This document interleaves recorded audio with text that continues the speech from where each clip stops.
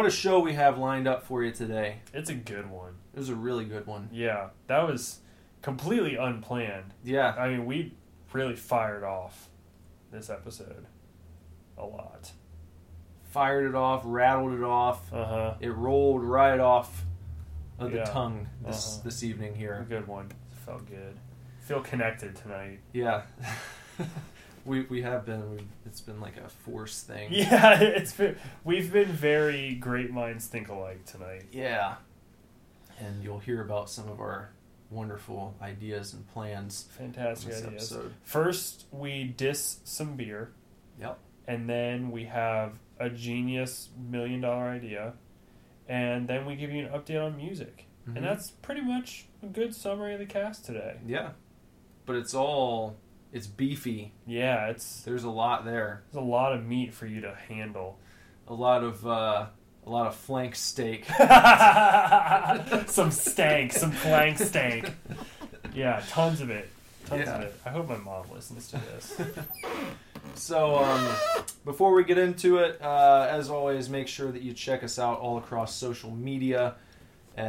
Twitter at SuperDivorce, Instagram, SuperDivorce Band, Snapchat, SuperDivorce, Facebook.com/SuperDivorce, The Divorce Club on Facebook, Benderbutt on Instagram. Benderbutt. What else do we got there? Email. And the email. As always, you can get in touch with us. You should get in touch with us. Please get in touch with us. Touch us. Touch us gently, but touch us nonetheless. You can do that by emailing divorceclub@superdivorceme.com, which superdivorceme.com is your one-stop shop for the Super Divorce Superverse. Newly redesigned a little bit. Yeah. Not really, too drastic. It's just the layout's changed slightly. Yeah. The navigation. It's a little bit more straightforward. Yeah, a little more straightforward. But it's nice. So you guys should definitely check out superdivorceme.com. And that's about it. So we'll stop keeping you here in the intro and let you get to the show. Enjoy the show, everybody. Yeah. We are not getting a divorce. We are not getting a divorce. We are not getting a divorce.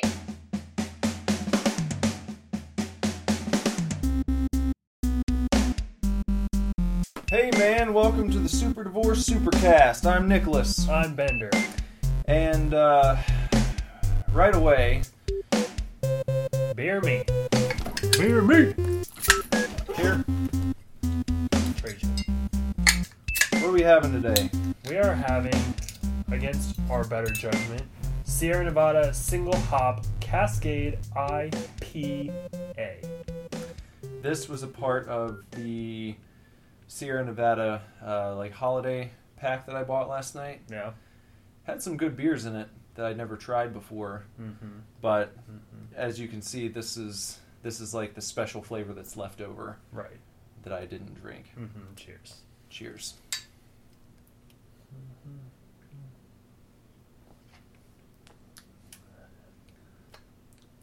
It's not awful. I've tasted hoppier beers. I'll say that. Yeah.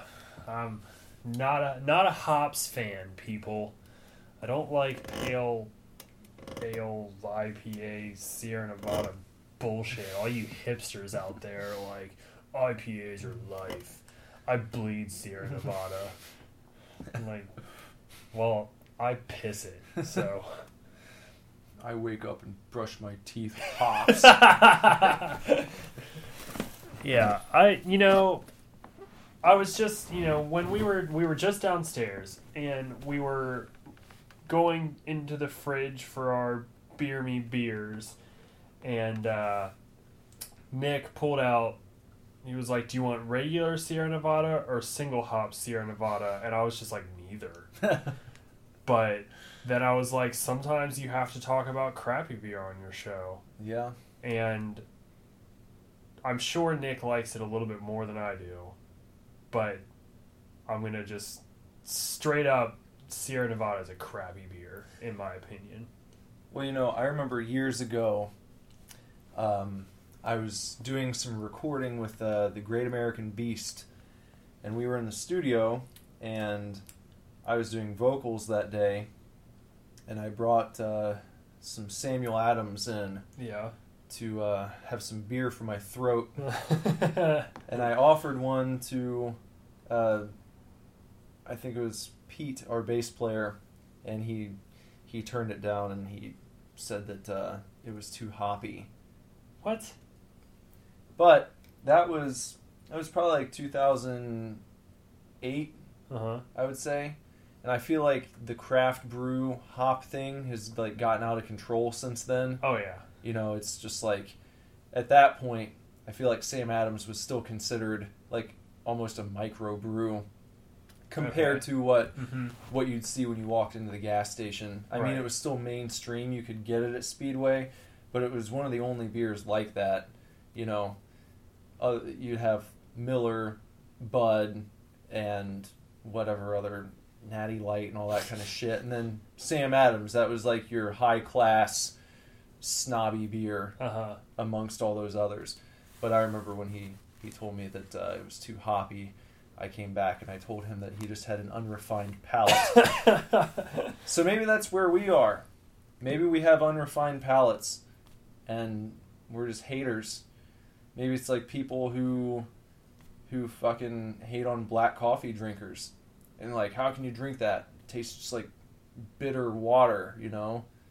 Like, yeah, but you this is get a taste for it over time. Yeah, but I have had black coffee over here, and I don't drink black coffee either. But I've had a cup or two over here that you have brewed, and like, it's not the worst thing, and I'm able to finish a whole cup. This is just like, I would never go out and buy this for myself. Black coffee, like, if I have to, I have to, you know? Yeah. This is like, if I have to, I'm going to drink water. I don't like water either. You don't like water? No, I flavor my water at home. We buy like glass bottles of like juice or something like that, you know, resealable. Yeah. And then we buy like flavored squirt shit, you know, and fill our water bottles and put them in the refrigerator while we're at work, and then, you know, you come home and then you get a little flavor in there. I love water. It's refreshing on occasion, but like at home, you know, we don't drink like anything. Literally, we pretty much only drink water. But I have to flavor it, you know, because if I'm just casually having a drink with my meal, I don't want to wash down, you know, whatever it is I'm eating with just like a no nonsense liquid. Like I feel like that's the best way to do it. Because then you keep the integrity of your meal. But you don't get like berries. But drinking, you know, and I'm not going to make an argument that like drinking pomegranate water is going to enhance the flavor of your meal. But a nice porterhouse steak with some lemon lime. Like, I'm not going to make that argument. I'll make it about wine or certain beers with certain foods, but I don't like cleansing my whole palate between food items. And I think protecting the integrity of the flavor is drinking a flavored beverage between your food, because you're not just like, you're not washing. I don't like washing out my whole mouth. Plus, I don't eat like one thing at a time either. I go back and forth, and I don't need that radical change of flavor all up in my business. Very well. You know, I'm a fast eater too. I pretty much inhale stuff. You don't savor the flavors. For being a cook, no. No. Well, unless it's like, you know, a good steak, right? My dad makes hella good steak, and that's definitely... What kind of steak does he usually make? Normally flank steak. Flank? Yeah. I don't even know what that is. I don't know. I can't tell you. We've always gotten flank steak. What does it look like? What's the cut? Is it thick, or is it more like a New York strip, or is it like a what do you call it? I don't know. T-bone? No, not the T-bone. The fillet. the fillet, that was always my favorite. Mm-hmm. The nice, like, The thick. little thick, yeah. Yeah. No, a flank steak is like I don't even know. It's like it's a flank of beef. Does it have a bone in it? No. And No you bone to pick with broil it Mm-hmm. in the oven, and then my dad slices it relatively thin, like not Euro lamb thin, but I don't know, like I don't know, maybe quarter of an inch. So you get on your plate, you would have slices Yeah, of like steak. like strips. I mean, you have to cut into them. It could be like half an inch thick. It's a nice little, it's about 5 inches long, maybe. Slices are about 5 inches long, and half an inch thick. So you get like a couple of them. You get like 2 or 3 slices of flank steak, and eat them like that, and it's delicious. I don't know how you... Well, you don't eat meat, so that's... Oh, I used to. You used to, But yeah. even growing up, we got like a T-bone or porterhouse or a fillet. Pretty much my whole life, we called it flank stank. One time my mom went up to a butcher and ordered flank stank, and he was like, what? Huh. Did you guys ever go to Zink's? Yeah. Yeah? Yeah, Zink's is like where my grandma buys like all of her meat. Like she like refuses to go anywhere else. I mean, even deli meats, I think a lot of times she would go to Zink's. I don't know why, but it makes me happy to know that your family went to Zink's as well, or goes to I'm Zink's. pretty sure my grandma's like tight with the owner. Yeah. Yeah. That's where we always got our steak, and the when an occasion called for like the high class choicest deli meats, that's where you go. Yep, in this area for sure. Yeah. Go to Zink's. Zink's is where it's at. I don't even eat that stuff anymore, but yeah, I haven't been there in a long ass time. It's hard because Lindsay's not vegetarian, but she definitely doesn't eat the same amount of meat that I do, so it's like I don't have an excuse to like go buy good steak or anything. Well, I don't know, maybe she would eat it if I made it. maybe you could surprise her one night Yeah, just with some flank stank. some flank steak, some bacon wrapped flank steak, or get some filet mignons or something. Grill 'em up. We did every now and then. I have the benefit being a cook. Every once in a while, I've had a chef. The multiple chefs that I've worked for, got like a little wild hair up their butt, and they're like, we're gonna do a steak night, at either the home or, especially when I worked at the golf course, there was plenty of that. But I'm not gonna go out to a restaurant often and order steak, especially filet mignon, and especially if I want it to be good, because that costs money. It does. Like a lot of money. But I'm fortunate enough that maybe once a year, I would say, I get free like filet mignon or free really nice steak, well cooked, because the chefs normally stick around and cook it, and it's really nice, and it's really really really cool. So have you ever heard of Ruth's Chris Steakhouse? No. That's the best steak I ever ate. Really? It's amazing. Where is it? I think the closest one to us is in Columbus. Oh, that's not bad. So if you're looking for if you want a fancy ass meal for a special occasion, go there. It's awesome. There's a steakhouse at the Green up up a ways on 75. I can't remember what it's called. It starts with an S. Something. And it'd be nice to go. Like, it sounds cool and whatever. Or no, maybe it's not an S. Maybe it's called Fleming's. I think. Who fucking knows?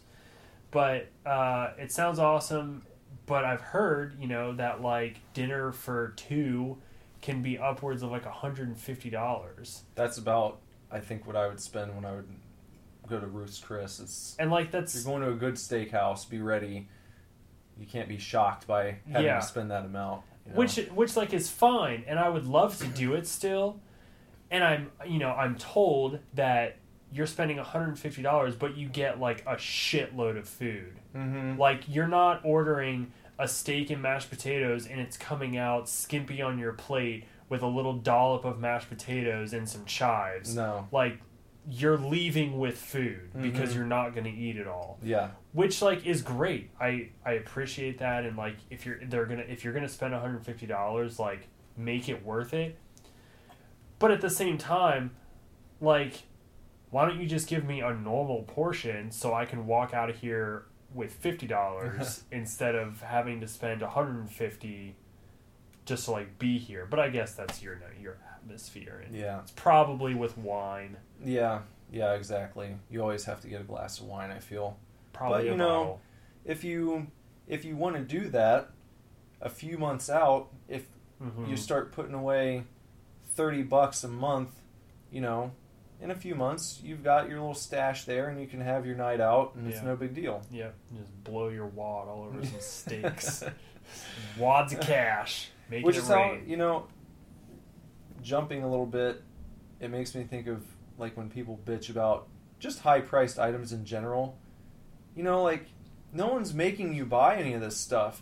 Like, people, I'll see, like, on Reddit, it always happens. Anytime someone would be like, they post a picture, and it's like, check out my game room, or here's my new gaming setup, and, like, they show all their games and, like, their consoles, and one of the top comments is always like, must be nice to be rich, or like, it'd be cool if I had that much money. And it's like, you don't know. Like, usually when someone posts a picture like that, it's not stuff they went out and bought yesterday. Right. It's what they've amassed over a career of playing games. Yep. Or if, like, a new system comes out, and it's like, well, I wish I was fortunate enough to have money to buy that. And it's like, as soon as a console cycle ends, if you wanted to, you could start putting away $10 a month, and by the next time a console came out, you'd have enough money. More than enough for a console. You could buy the console and a few games. Yep. And you could just have your little console fund that you start at the beginning of a brand new cycle. Yep. And each time a new system came out, you'd have money saved up. If you started putting away $10 a month now, you'd probably have enough to buy the next PlayStation by the time it comes out. I'm sure, because excluding the PlayStation Plus and the Xbox One S, excluding those. Yeah. By the next time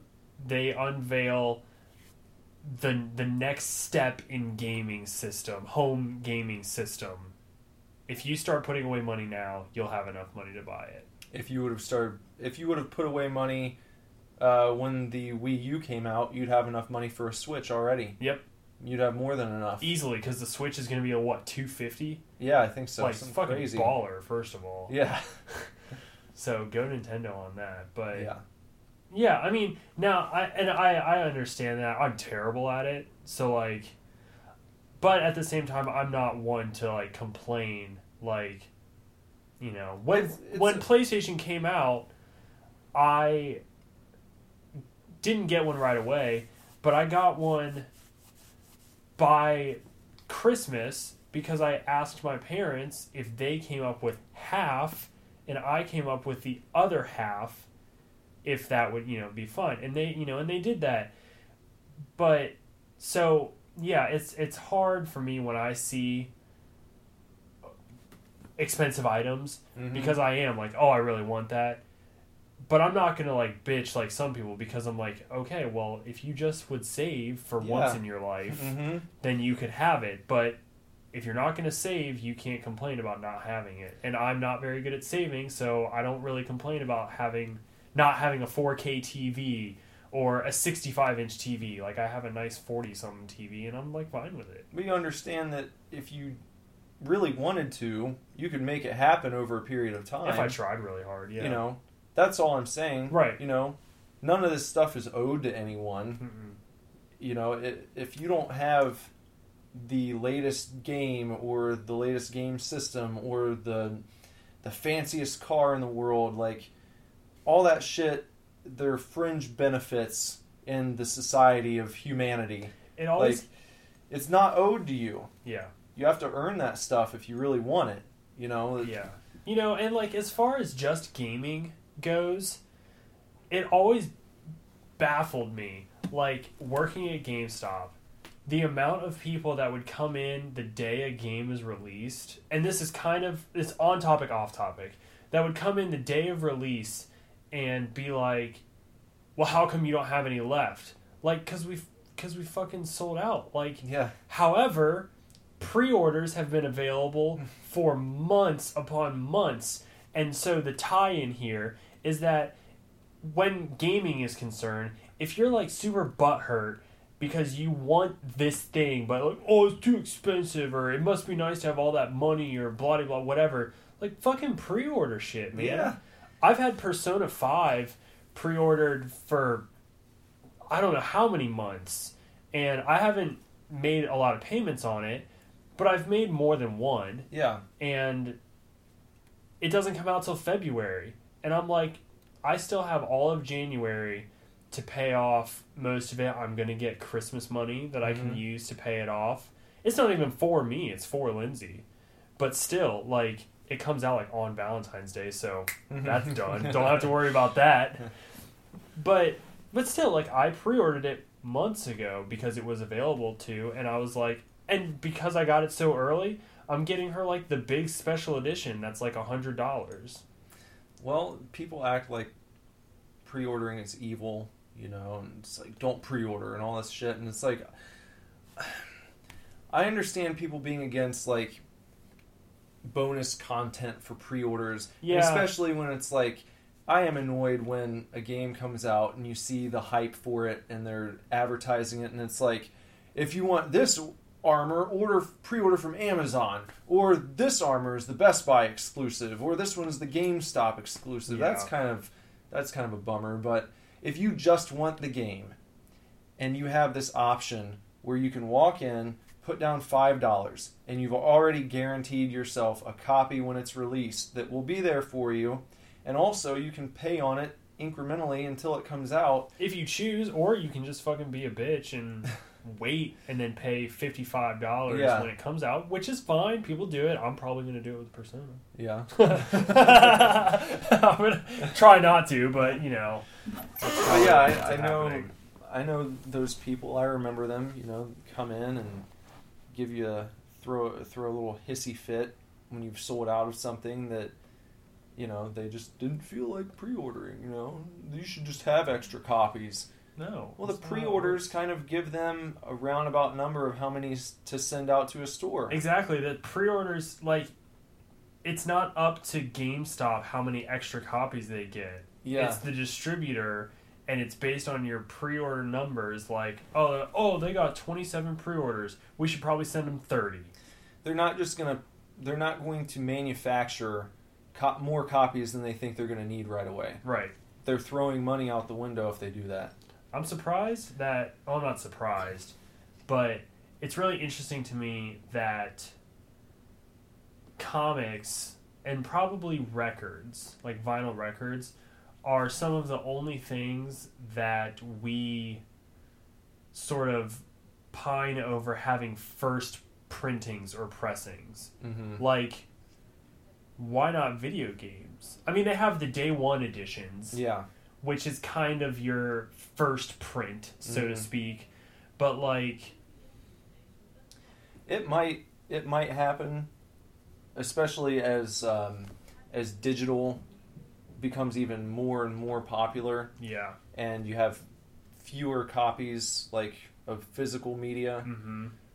They might be more highly sought after by collectors. Like a first pressing of... Yeah. Not pressing, but a first release of, Battlefield 7. Mm-hmm. They release a first wave, and then everyone buys them up, and then based on the demand, they release a second wave. Yeah. Which is basically how comics work. Mm-hmm. If a printing sells out, they reprint probably the same number, I would assume, and send it out again as a second printing. Yeah. And sometimes third or fourth, depending on how popular. I've seen up to sixth printings.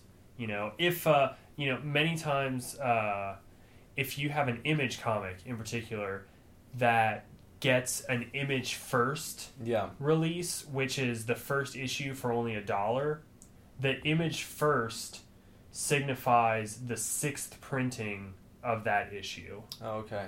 Typically.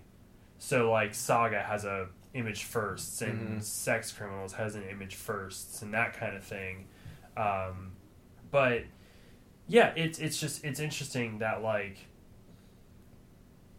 you know, especially when you can pre-order games and things like that, there's not, like, a market for first release game, and then, I mean, because it's interesting, like, even with comics, you're getting the same thing. It would be cool if they started doing something where your first pressing of games had, like, you know, your original cover art, and then if they went back to the press, they changed it. Yes, because comics do that a lot. Yeah. So you could have, like, your second printing variants. Yeah. That would be fucking rad. The only thing is, like, I don't know, maybe like the publishers and such might frown upon it, or really not be concerned with doing something like that, because the resale market's not going to benefit them in any way. You know, if people are turning around and selling their first pressing on eBay, like, the publishers don't give a shit. They're not making any extra money off of it, so it might just be like, here's your basic cover art. This is what we're doing for all pressings, because we don't have to go back and change it. We don't have to hire anyone or pay anyone to come up with a new design. Or maybe we should just, like, be moguls, because I know neither one of us can design video games. I mean, you probably can, because your fucking talents are endless. But we as should of just, now, no. We should just be moguls and start a gaming company, you know, where we produce games, and we signify, like, we make a point to be the first pressing, second pressing people. Or what if we did what... This might be brilliant. If you're listening right now... We have so many brilliant ideas on this show. What if we started a company that was, like, the video game equivalent of, say, like, Shout Factory, or you know, or Arrow, where you repackage the game, you go out, you do, like, new interviews with the developers. Oh my god! You give people real fucking instruction booklets, like they used to in the old days. Nice thick instruction booklets. You hire artists to, like, create new original artwork to highlight to do the covers of the booklets. Yeah. And you reprint the instructions, and you, like, have screenshots in there and control layouts. Yeah. And you repackage old games. Because now all you get is the one. It's like just the one piece of paper, the one sheet with, like, the fucking... It's an ad. It's not even anything. Well, a lot of times they'll have, like, the legal information. Yeah. You know, like, copyright 2010 Konami, you know, all this shit. But you don't get instructions anymore. No. Well, I will see now a lot of times on that sheet, it'll be like, for instructions, go to, and then they give, like, a web address. Yeah. So fucking lazy. Like, goddamn. You know, you're paying $60 for this game or whatever, and sometimes more for a special edition. They can't give you a fucking old-fashioned instruction booklet. Like, come on. I would pay... So you include the game, and then do you include, like, a DVD featurette? Yeah. Yeah, with all the new interviews. Or a Blu-ray. A Blu-ray. A Blu-ray featurette. Yeah. A soundtrack. Oh, man. Blu-ray featurette, soundtrack, and the game... That's, like, your baseline for every single release that you do. Right. What would be the first game? Oh my god. I mean, it's like, but we have to think, like, what we're talking, like, literally any game ever. You're gonna repackage NES cartridges. You're gonna repackage PS1 CDs. You're gonna repackage. My thing is, like, would you put this game into reproduction somehow, or would you, like, are you going to go out to every flea market you fucking can and buy every copy of Super Street Fighter 2 and then repackage those and make it a limited pressing? Like, limited to 50 copies. Well, I don't know. I'm serious. This is fucking worth investigating because it's like a light bulb. Yeah. Like, no one's doing that. No. But, and you might think of it and be like, well, no one's going to go for that. But why would Arrow or Shout Factory or like Vestron or Vinegar Syndrome be able to go out and make this stuff happen with movies that are clearly copyrighted? Right. You know, they're owned by particular film companies, publishing houses. There's obviously some way to, like, make this... Well, you gain the rights or you gain permission. Yeah, and then, of course, you would probably pay them a percentage of whatever profits you make. Uh-huh.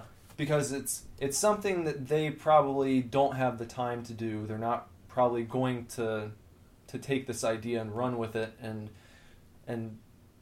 you know, devote resources to, you know, making new documentaries for games that came out 20 years ago. They're more worried about what they're doing now. Right.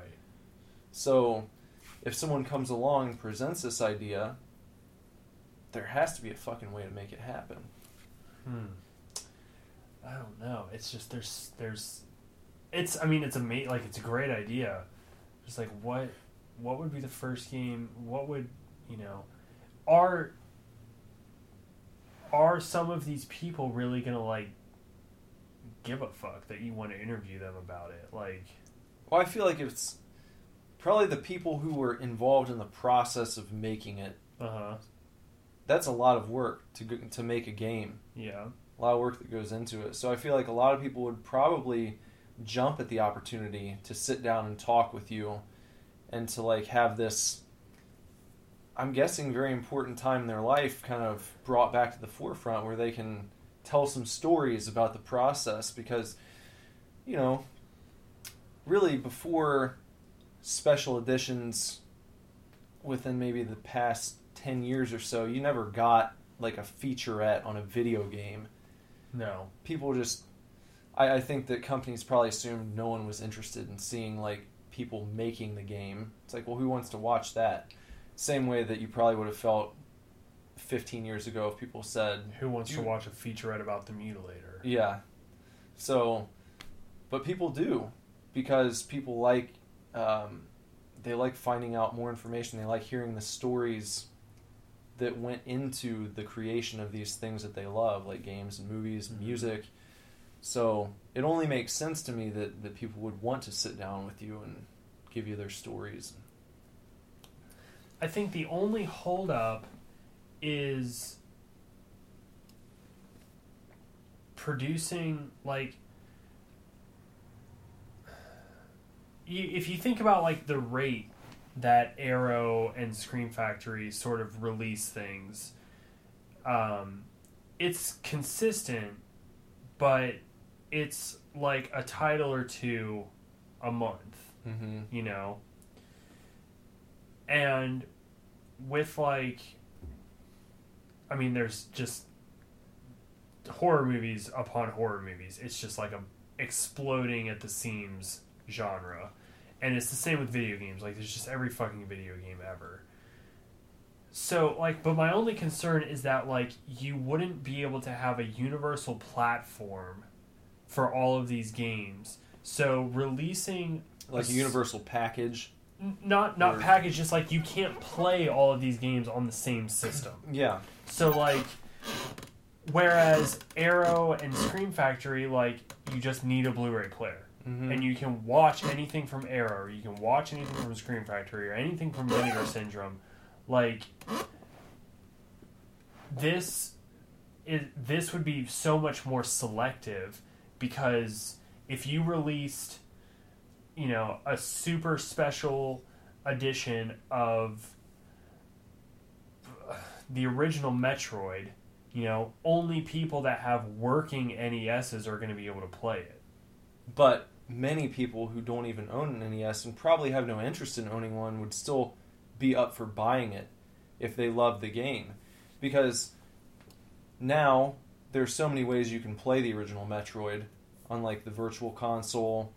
You know, there have been re-releases on I think on Game Boy Advance, probably on DS through the Virtual Console, or people can just get an emulator.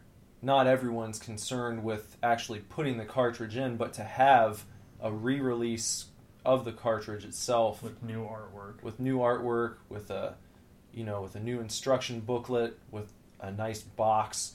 Because most people that were kids when the NES came out, we never kept our boxes. I'm sure some people did, but most of us didn't. It was like the cardboard thing. You get out of the way, and you've got your stack of NES games. I mean, I've got on my shelf over there. Yep. Now, if I come across a nice box, I'll buy it. A nice copy of some classic game with a box. That's awesome. But most people didn't hang on to them. So that would be a neat thing to have, a new opportunity to purchase this classic game with a brand new package, and just display it.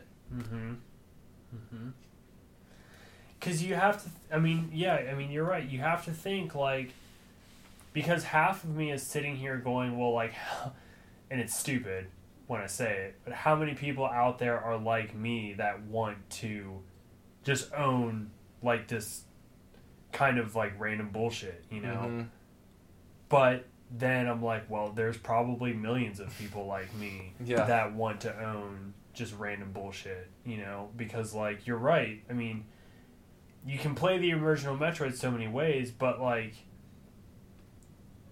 how many of those people that love that game are going to be like, yeah, I'll buy a whole new cartridge that I can't play, but I just want to have it. But if you include, hey, we have interviews with people that made this game, and we have a soundtrack on a CD, and a cartridge with new artwork, and a sturdier, new box for it to come in, a collector's package, new art, an instruction booklet with original or new artwork, reprinted original or commissioned artwork. I'm thinking if you did on console games from that era, it would be cool to keep the same type of package. Yeah. But you could almost do the reinforced cardboard, on an iPhone box, or something like that, where you can knock on it. It sounds like someone's at your front door, but maybe you don't open a flap, but you lift it. Yeah, you could do something like that with a nice material inside for the game to sit in. Yeah, just or it slides out it's a a hot pocket cover, and the game slides out of it. Yeah, in a tray. Yeah, that'd be rad. Yeah. That would be cool. I feel like... What would be game number one? That's so hard, because I'm not as much of a gamer as you are, I don't think. I feel like a good way to approach it would be to pick a game that is not Super Mario Brothers. Right. That not everyone knows about, but would have a good niche crowd where it's not something that's likely to be available on the Virtual Console, and it's maybe not something that the masses would be falling over themselves to get, but something that you could charge a high enough price to make a profit that the loyal fans of that series would be more than willing to pay, because of how fucking awesome it would seem to them that this thing is getting a re-release and they're doing this for it. Are you kidding me? That you could make that emotional connection where people care more about the fact that this is being done. I'll pay whatever I need to get it, than a game everyone knows about. A lot of people have been calling, the most prominent right now is that everybody's been calling for a re-release of Final Fantasy VII, and look what happened. Now we're getting it. It's being completely remade, and you're getting a re-release. Now, that's not on the same page as a collector's re-release or whatever, but what you were saying makes me think of System Shock 2. The basically spiritual BioShock was the spiritual successor Mm-hmm. to System Shock 2. Yeah. And the BioShock franchise has really like made an impact, obviously, on gaming. And, you know, there's people out there that want more BioShock. And System Shock is one of those games that you always see on lists. It's always like on top 10 shooters of all time, and it's always on like, you know, top 10 horror games even. But I still sort of feel like I've never heard of it. Mm-hmm. You know? Yeah. So what if the first game was System Shock 2 and you did like a nice... And that was on PC though. Yeah. You know? So what if you were able to... I don't know. What if you started on PC? You know, you start on PC because you can't... I feel like porting it to PlayStation or Xbox or anything like that compromises the integrity. Like, then it's not a classic at that point. It's just a re-release. Well, a PC game would be probably easiest to do. Yeah.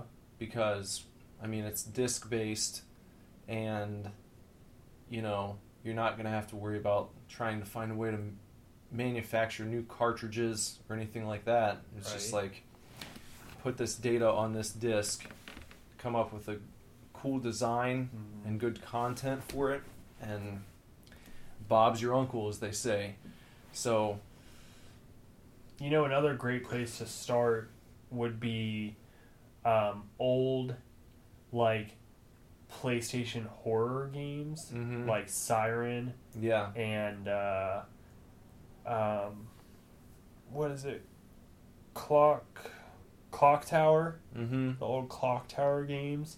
Because those have such a niche audience and are, like, they're still so expensive. Mm-hmm. Like, I bought this game Rule of Rose for Lindsay, and it's this PS2 like weird survival horror game, and it just like is well known for its really like fucked up storyline and horrible game mechanics.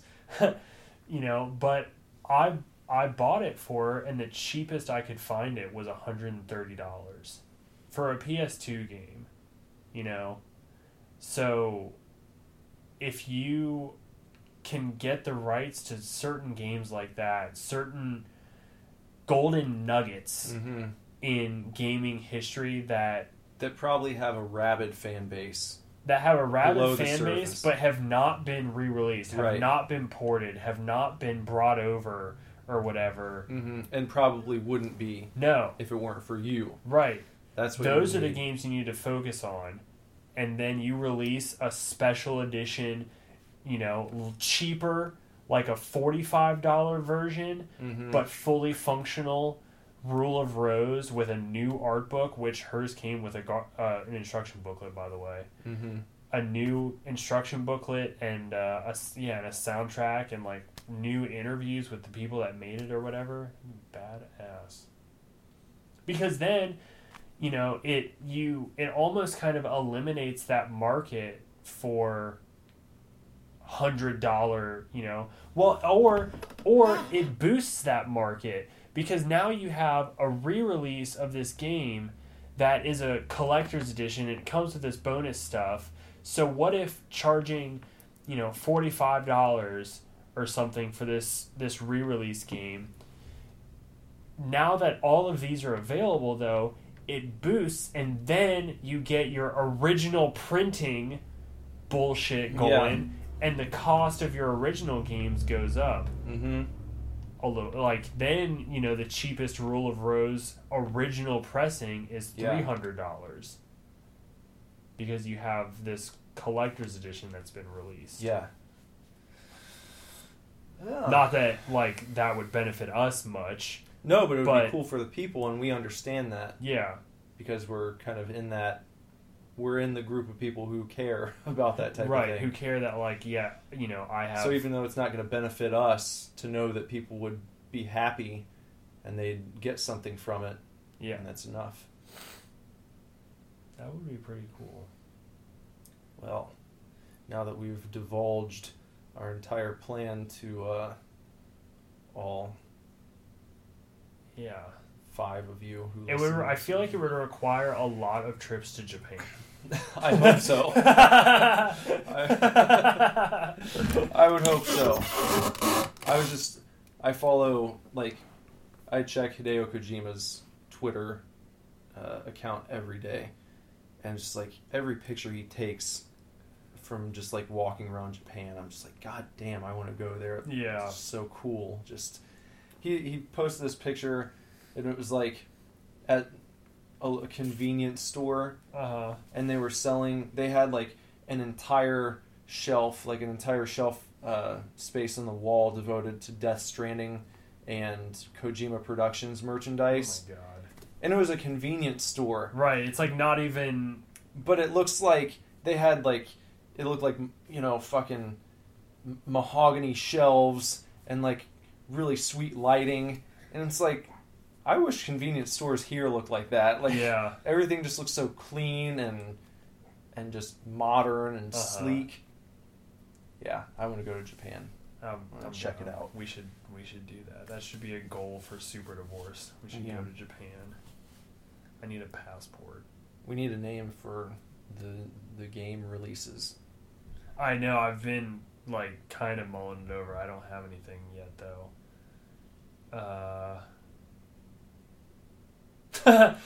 What if we just called it Digital Justice? There's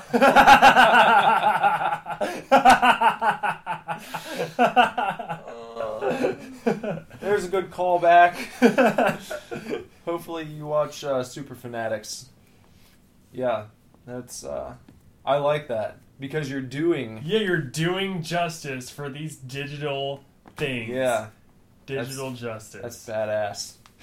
I like that a lot. Well, specializing in high quality game re-releases, Digital Justice. I don't know of anyone else doing that. No one's doing it. How is it? Do you think that anyone's trying? Do you think it's like, is it just like that weird to people that like maybe the people at Shout or one of these other companies hasn't crossed their mind to say, what if we re-released video games too? Do you think? I don't know. Maybe they're so zeroed in on making movie re-releases that it hasn't finding obscure horror movies. Yeah, that just hasn't even occurred to them. I don't know. I just feel like I do think that it would be quite an undertaking. Yeah. Like, more so than re-releasing movies, I feel like. Because, I don't know, it just...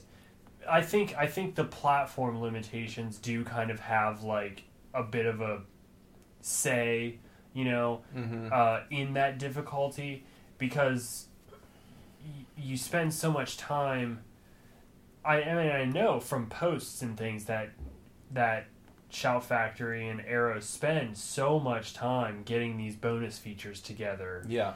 And so much time sort of meticulously recrafting the movie. That's a process that would be cut out for us because we're not remodeling the game. Yeah. Or redoing the game. We're just basically redoing the packaging and preserving the integrity of the original game itself. So that is probably a big part of the process that's cut out. But still, like, all the time that's spent gathering the extras together, it would be interesting to see, like, how often you'd be able to release, and how would you determine which platforms to release for, and, like, how often. I think what would be cool, and a really neat thing about starting with PC, is, like, you have... PC gamers in general, I feel, are very prideful about their platform. Yeah. and especially people who have been long-time PC gamers, like, if you came out with that System Shock Special Edition, I guarantee you, one post on Reddit with, like, the package layout, people would be fucking losing their shit. And then, once that starts selling, or you sell out of your copies, your allotted amount, you'd be getting flooded with emails of people saying, I want this game. I want this game, and this game, and this game. And then, once your PC crowd is caught on, and it gains steam, people outside of the PC community will probably hear about it, and they'll be like, do you see what they're doing for these PC games? And people are like, God damn it, fucking release this GameCube game. Do this for this PlayStation game. And you'd have people just waiting for the announcement of whatever your next release would be. Such a fucking good idea. digital justice. It's fucking genius. Someone's gonna steal our idea and become billionaires. Maybe we should just not release this episode.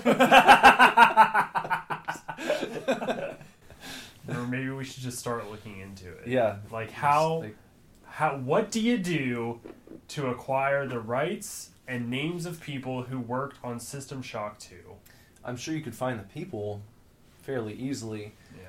But I think the biggest hurdle would be getting the rights to do it. You'd have to get a good lawyer, good whatever, entertainment lawyer, or whoever handles that copyright lawyer. Get the rights to it. I mean, how to produce it. Yeah, you'd have to find a manufacturer. You'd have to probably invest in, new film equipment, new sound equipment. Yeah. For filming your interviews, You'd have to put in the work, like, what are you going to ask them? All that. I mean, it would be a fucking heavy undertaking. But, you can imagine it. It's like all of this stuff, you can imagine how to get from point A to point B. It's not mysterious. It just is putting the work in. But then, once you do, you email the guy, once you got the rights, the guy or the girl who worked on it, and it's like, hey, would you be up for an interview? Yeah. Where do you live? Here. Okay, well, you get your plane tickets and you fly out and you meet them and you have coffee and lunch and you get your interview. And I mean, the documentaries, the featurettes that I've seen on like the Arrow or the Shout releases, they're great, but it's not anything that seems like they're using super advanced editing techniques. It's pretty much just like a camera set up and someone's talking, and then they'll flash like a picture, behind the scenes picture, and those people would have that shit too, I bet. It'd be like, do you have any in your correspondence? It'd be like, do you have any pictures? Did you take pictures or videos from when you were working on this? And I have probably a few things laying around, and that type of stuff kind of woven into the featurettes really kind of is the extra cherry on top. Yeah. To be able to see that type of thing. You know what? The one part of this that I would have trouble keeping up with that I think is really beneficial. What's that? Having played the game. Mm-hmm. But that could be remedied pretty quickly. Yeah. If you knew in advance, like, here's the game we're going after. Okay, we got clearance. Right. Now you have to play it, obviously, to know what the hell you're talking about. And so you're not a poser when you go in. Yeah, well, I mean, I do kind of think that I can't imagine that, like, every single person that works at Shout Factory loves every single movie that they put out. Like, no, probably a lot of it has to be based on demand, mm-hmm. or based on, what they've heard, or mm-hmm. whatever. Because, you're exactly right. I see comments on the Shout Factory website, filtered through Facebook, just constantly, do this movie, do this movie, do this movie, do this movie, mm-hmm. And I'm sure Arrow and Vinegar Syndrome and whoever else gets that kind of stuff all the time, Oh, I sent an email to Mondo. Did you like really? that after I got my Castlevania, and I was like, I'm so happy with this, so awesome, please look into doing a Metal Gear release because that would be amazing. And they haven't done that, but I don't know if you saw they're doing a Death Stranding vinyl. Yeah, you sent it to me. Okay, yeah. Yeah. So, I mean, it's just like, and I'm sure that I'm one in thousands of people who are emailing them and asking for this and that to be released. So, man, we should start Digital Justice. Like, we should just stop all the music right now. Just fuck it all. fuck the music. You know what? Fuck our other video shows too. Yeah. Like, we're gonna stop doing those, and we're just gonna pour all of our energy into our new company, Digital Justice. Super Divorce is dead. Sorry about your luck, but we just had a good idea. Or you can always put it on ice. Yeah. And just be like, well, we'll get around to this album after we get this company rich. launched. We're rich. And we can just pay Josh Schroeder like $100,000 for fun. Yeah. Here you go. Now we're going to come up and record. Yeah. And it's like, labels come knocking. Oh, you want us to be on your label? We don't have time for that. We've got to produce this game, re-release. We don't have time to be on your label. Also, we don't need your money. Yeah. So we're also going to finish up this Street Fighter 2 release, and then we're going to tour our music, and then we're going to come back and finish up River City Rampage. See ya. Bye. Too sweet me, bro. Oh, boy. Yeah, that's a good idea. Well, there you go.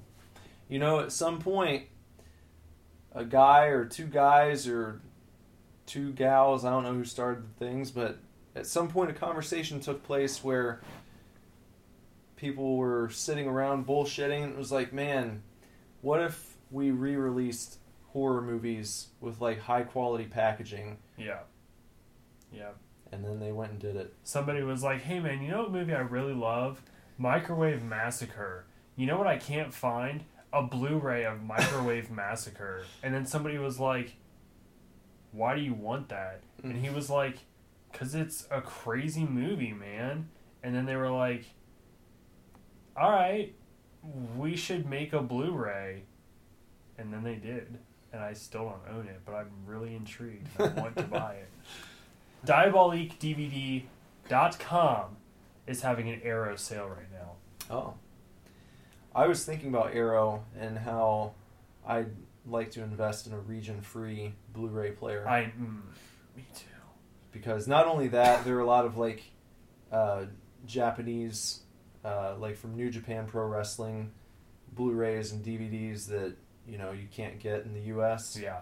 It makes me start wondering about like all these other releases that are available overseas in other countries. And fucking Arrow released Pieces, which is basically like the redheaded stepchild version of Texas Chainsaw Massacre.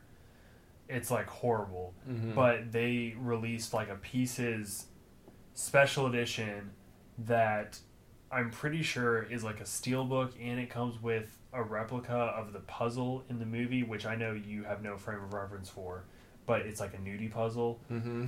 And I'm like, it's not even that good of a movie, and I'm just like, fuck, I want that so bad. It's only a European? Yes, it's a UK release only. Yeah.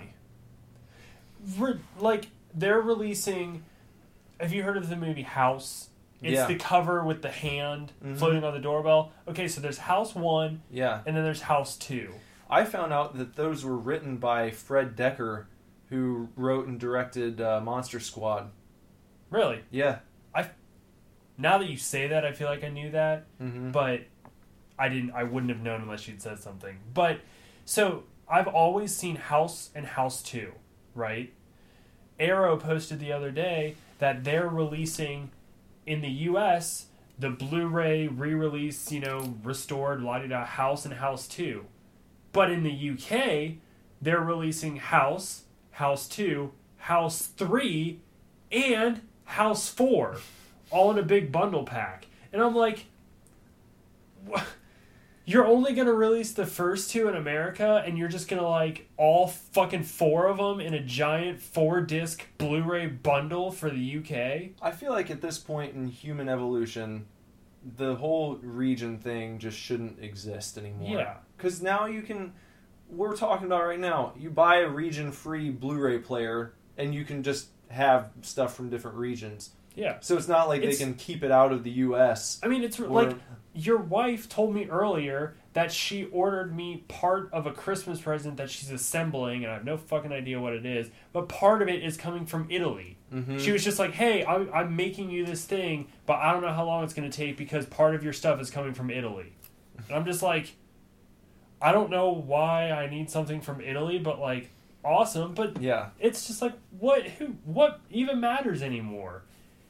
I can get on Amazon UK anytime I want and just order shit. Like, and it has to ship from Europe. Like, the flea medicine that we got for the cats came from New Zealand. the Demogorgon statues that you bought us, those came from Italy, right? Italy. Yeah. Yeah. You just went on an Italian website on your American computer, and ordered it, and it took 8 months to get here. But we got them. Do you guys hate this chair? Have you guys been listening to how bad this chair squeaks like all the time? Of course now it won't squeak, but I'm trying to situate. It's your thing. And it is my thing because I always sit in this chair and hate it. Bender's squeaky chair. Yeah. Well, when we get digital justice off the ground, you'll have a We'll fucking buy a brand new chairs. That's the goal, man.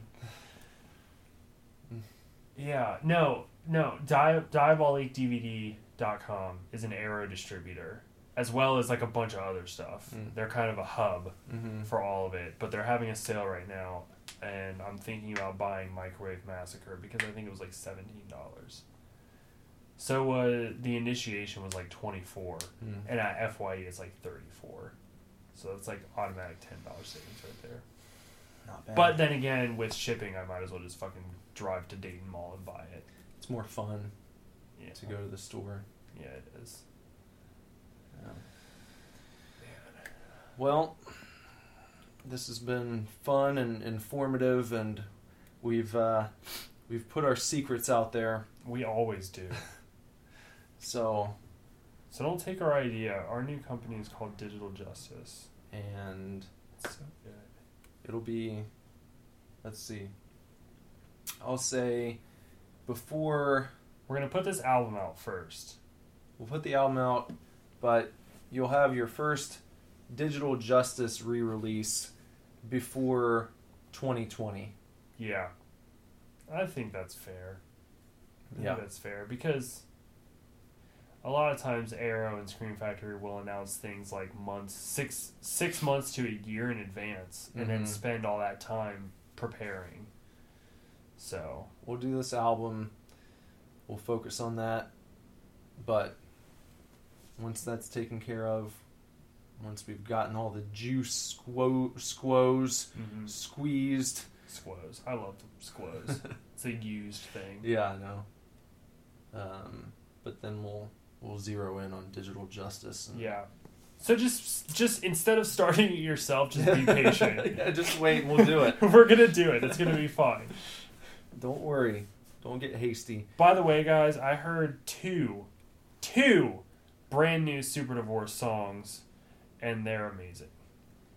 I meant to bring that up earlier, and then we got talking about our new thing.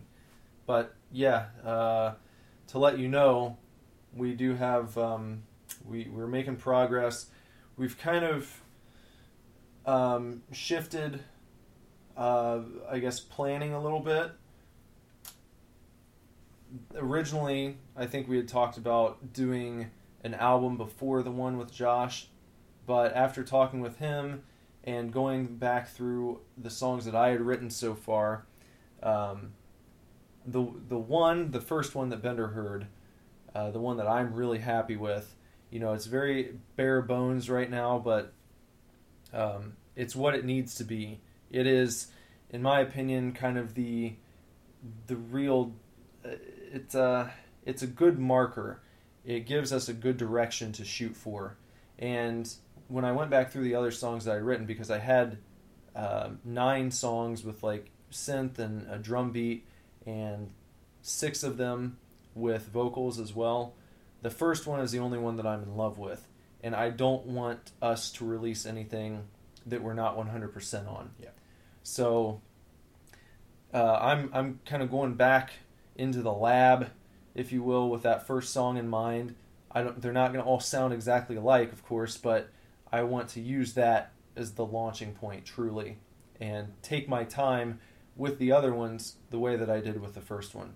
Because I felt myself start to rush a little bit. Mm-hmm. Like, we want to do another album before the one with Josh. You got to write these songs quickly. Okay, let me just do this and this and this.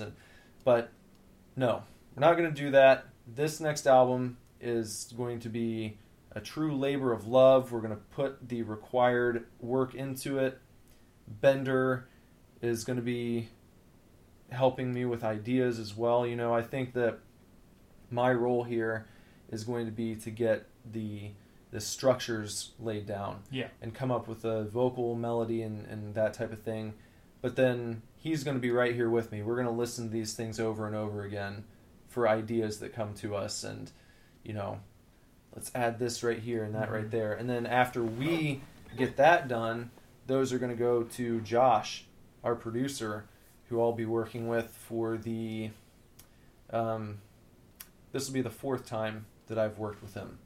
And I'm really excited. He's amazing. If I had it my way, and I do have it my way, I'm not going to record with anyone else if I don't have to. I'll record with Josh for the rest of my life. He's just an amazing guy to be around, and he does an amazing job. So that's where my head's at, and I think this first song is going to be awesome. Bender was singing it like right after he put the headphones down last week. I was. It's you know, we've said it time and time again, this music is going to be completely different than our first album as Super Divorce. And really as anything, you know, Sleepstar Ignition put out. But you know, we're talking catchy, you know, lyrics that you can bop along to, and yeah, like Nick said, as soon as I took those headphones off, I was able to sing back to him a couple lines, and that's really what we're going for here, and just something fun. It's definitely going to be 80s. Yeah. And but not like, we're not trying too hard to, like, the idea is not to be a throwback band. No. It's more like I feel like we're picking up where a certain musical movement left off. Yeah. Because a lot of the stuff coming out now in the world of synth and what people call, like, you know, new retro, or like sort of synth pop, a lot of it's very spastic, and it's almost more like EDM infused, you know, super club music type of deal. And what we're going to be doing is going to be, I think, a little bit, I don't want to say easier to listen to, but just, I think a lot of people are going to be able to get into it. Yeah. You know, because even as much as I love Grimes, or like the Carpenter Brute stuff, a lot of fans who listen to that type of synth music in the 80s might hear the newer synth stuff and kind of, this is a little too intense, you know? Yeah, I agree. It's more about, like, the stuff coming out now is more about, like, just, like I said, the intensity and how it's just taking 80s elements. It's got 80s elements, but then, like, kind of turning it up to 11. Right. And we're not really trying to do that. We're kind of jumping in with those bands, and I don't think that we're going to force ourselves to stay there exactly. No. I'm interested to see, though, what the natural evolution of starting at that point will be. Right. What the second album's going to sound like, you know, and from there on. But we're not trying to, like, capitalize on the current trend of synth. Mm-mm. Other than we have synth-based music. Right. So it's a very interesting road, and sometimes, you know, I know loyal listeners, sometimes it does feel like the road is extending, but I just, you know, I brought it up because I wanted you to know that we're still walking it, you know. Like I said, the song I heard is great, and do we have scheduled time with Josh? Yeah. I mean, we've already put down the first deposit, so the time's booked. So it actually got moved up. So like you said, it feels like it's being extended, but actually, in reality, the time has been shortened that it's going to take us to get this stuff done. So we're legitimately working on it, and you know, to be honest, it's news that you want to restart with this first song in mind, but I approve. I mean, I think that's a great idea because that first song is it's catchy, and it's about something that I feel like is relatable, you know, and it's easy to sing along to, and it has a very solid 80s feel to it. So I mean, I'm all about heading on with that idea in mind.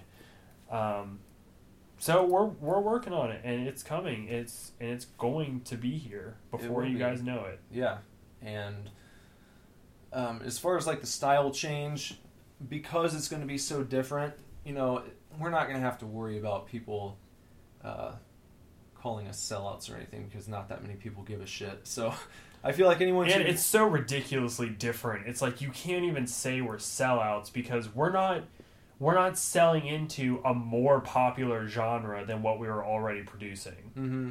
We're literally just making completely different music. Yeah. I mean, we could very easily have just called it a new band name, but I don't think either one of us wanted to get rid of Super Divorce. It just... Well, it fits this kind of music as well. Yeah. I mean, it's just silly. Yeah.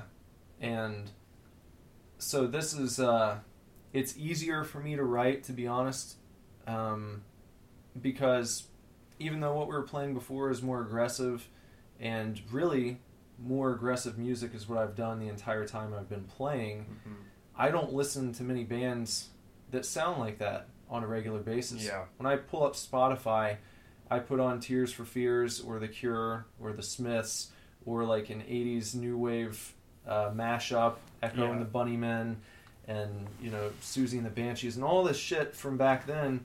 So it's not like I had to start listening to that to get ideas. It's just like, this is what for years now I listen to for leisure. Not that I don't listen to any, you know, harder edge bands. Yeah, because you're a big He Is Legend fan. Still love He Is Legend. Still love Every Time I Die. The new Metallica album is up there for album of the year, in my opinion. Yeah. So I still like that stuff, but the majority of the music that I listen to is that music that I can listen to anytime. I don't have to be like trying to get fired up or like be in the music to listen to something fast and thrilling. Most of the time I just want to fucking put music on that I can sing along to or hum along to, that's going to be good background music if I get up. And that's what I think our music is going to be able to be for people. Yeah. It'll be music you can listen to at any time without really having to try to make it that way. So it's going to be awesome. Yep. So, we will... Oh, by the way, another real quick thing. It's a new night for Supercast. Yeah. It's a new night. We, Nick did some market research, and it turns out nobody gives a fuck if you release things on Tuesdays. So, with the suspension of Super Tokens, we're now going to be packaging it all together in a nice weekend blast for you, and you're going to get Supercast on Thursdays, Super Fanatics on Fridays, and Super Scary on Saturdays. Just boom, boom, boom, one after the other, and it's going to be awesome. So hopefully you guys start listening more because we like you and stuff. Supercast is going to carry you through your Thursday and get you ready for Friday. Yep. If you're looking forward to Super Fanatics on Friday, and then once you leave work the next day, you know, when you're hungover and can't stand up from the partying you did on Friday night, then you just put on your super scary episode. Yep. As you slowly ease yourself into the day, and then you're all ready to go. It's going to be awesome. Yep. So, that about does it for this week. Yeah. So, I guess we'll see you in the outro. Okay. Okay, bye. Bye.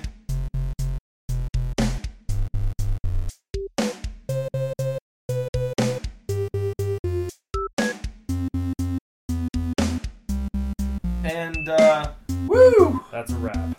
What a show that was. This is a good show. Yeah. One of the best. Probably. Yep. Probably. If you disagree, email us and tell us why. divorceclub@superdivorceme.com. Or you can leave a message on our Facebook page by searching Super Divorce, because we're on there. Yep. Or you can tweet us at Super Divorce. Or you can leave a nasty comment on one of our pictures on Instagram at Super Divorce Band. You can Snapchat us dick pics at Super Divorce. What else? Oh, or you can leave mean comments about me, specifically, Bender, on my Instagram page at BenderButt. Did I leave off any social media? Well, there's our website. Our .com. Yeah, our .com. You can go to superdivorceme.com and, you can't really leave anything on there, can you? No. No. You can comment on our YouTube videos. Yeah, you could do that. And tell us how much you didn't like the podcast, because I don't know why you wouldn't like the YouTube videos. Why wouldn't you? Speaking of YouTube videos. Yeah, speaking of. Tomorrow, we got a great episode of Super Fanatics, Star Wars themed, to celebrate Rogue One. You guys can watch me nerd my ass out. You do a good job on this episode with all your knowledge. Going to eat your brains and gain your knowledge. And then Saturday, super scary, we're taking a peek at Jack Frost. Yep, Christmas came early this year. And it's all about Jack Frost, which is a wonderful film. Yeah, just lovely. But let's see.